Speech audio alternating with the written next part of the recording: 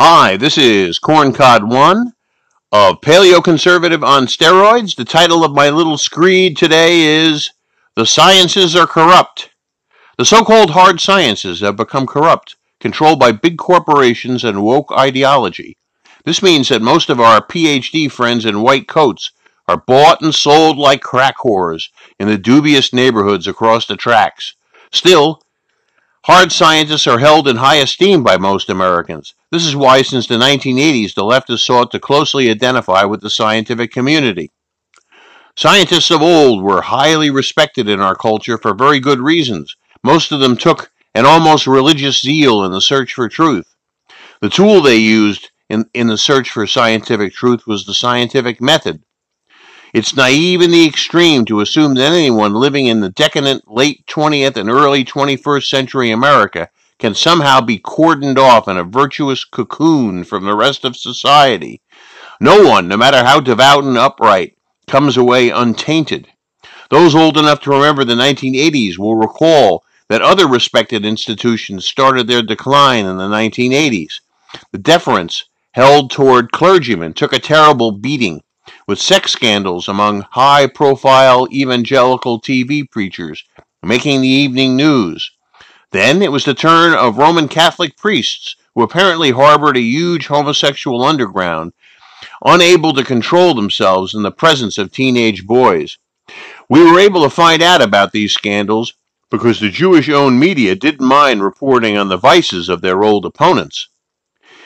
It was in the 1980s that the hard scientific community sold out in favor of mammon.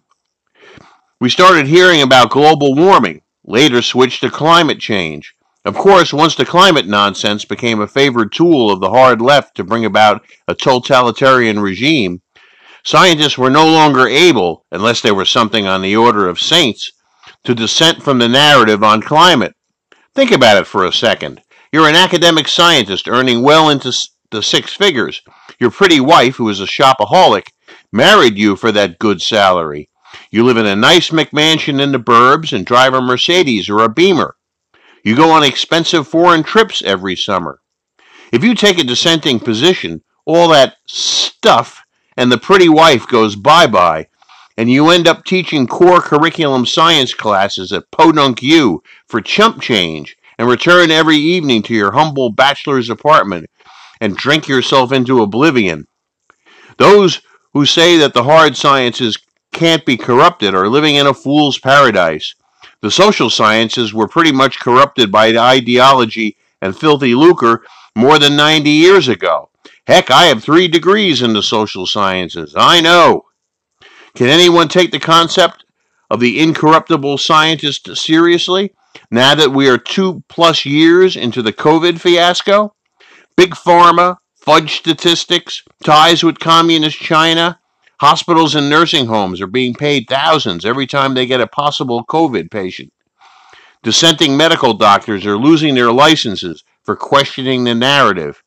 If you trust the medical establishment, then I have a bridge in Brooklyn I want to sell you. This is Corncod1 of Paleoconservative on Steroids, signing off.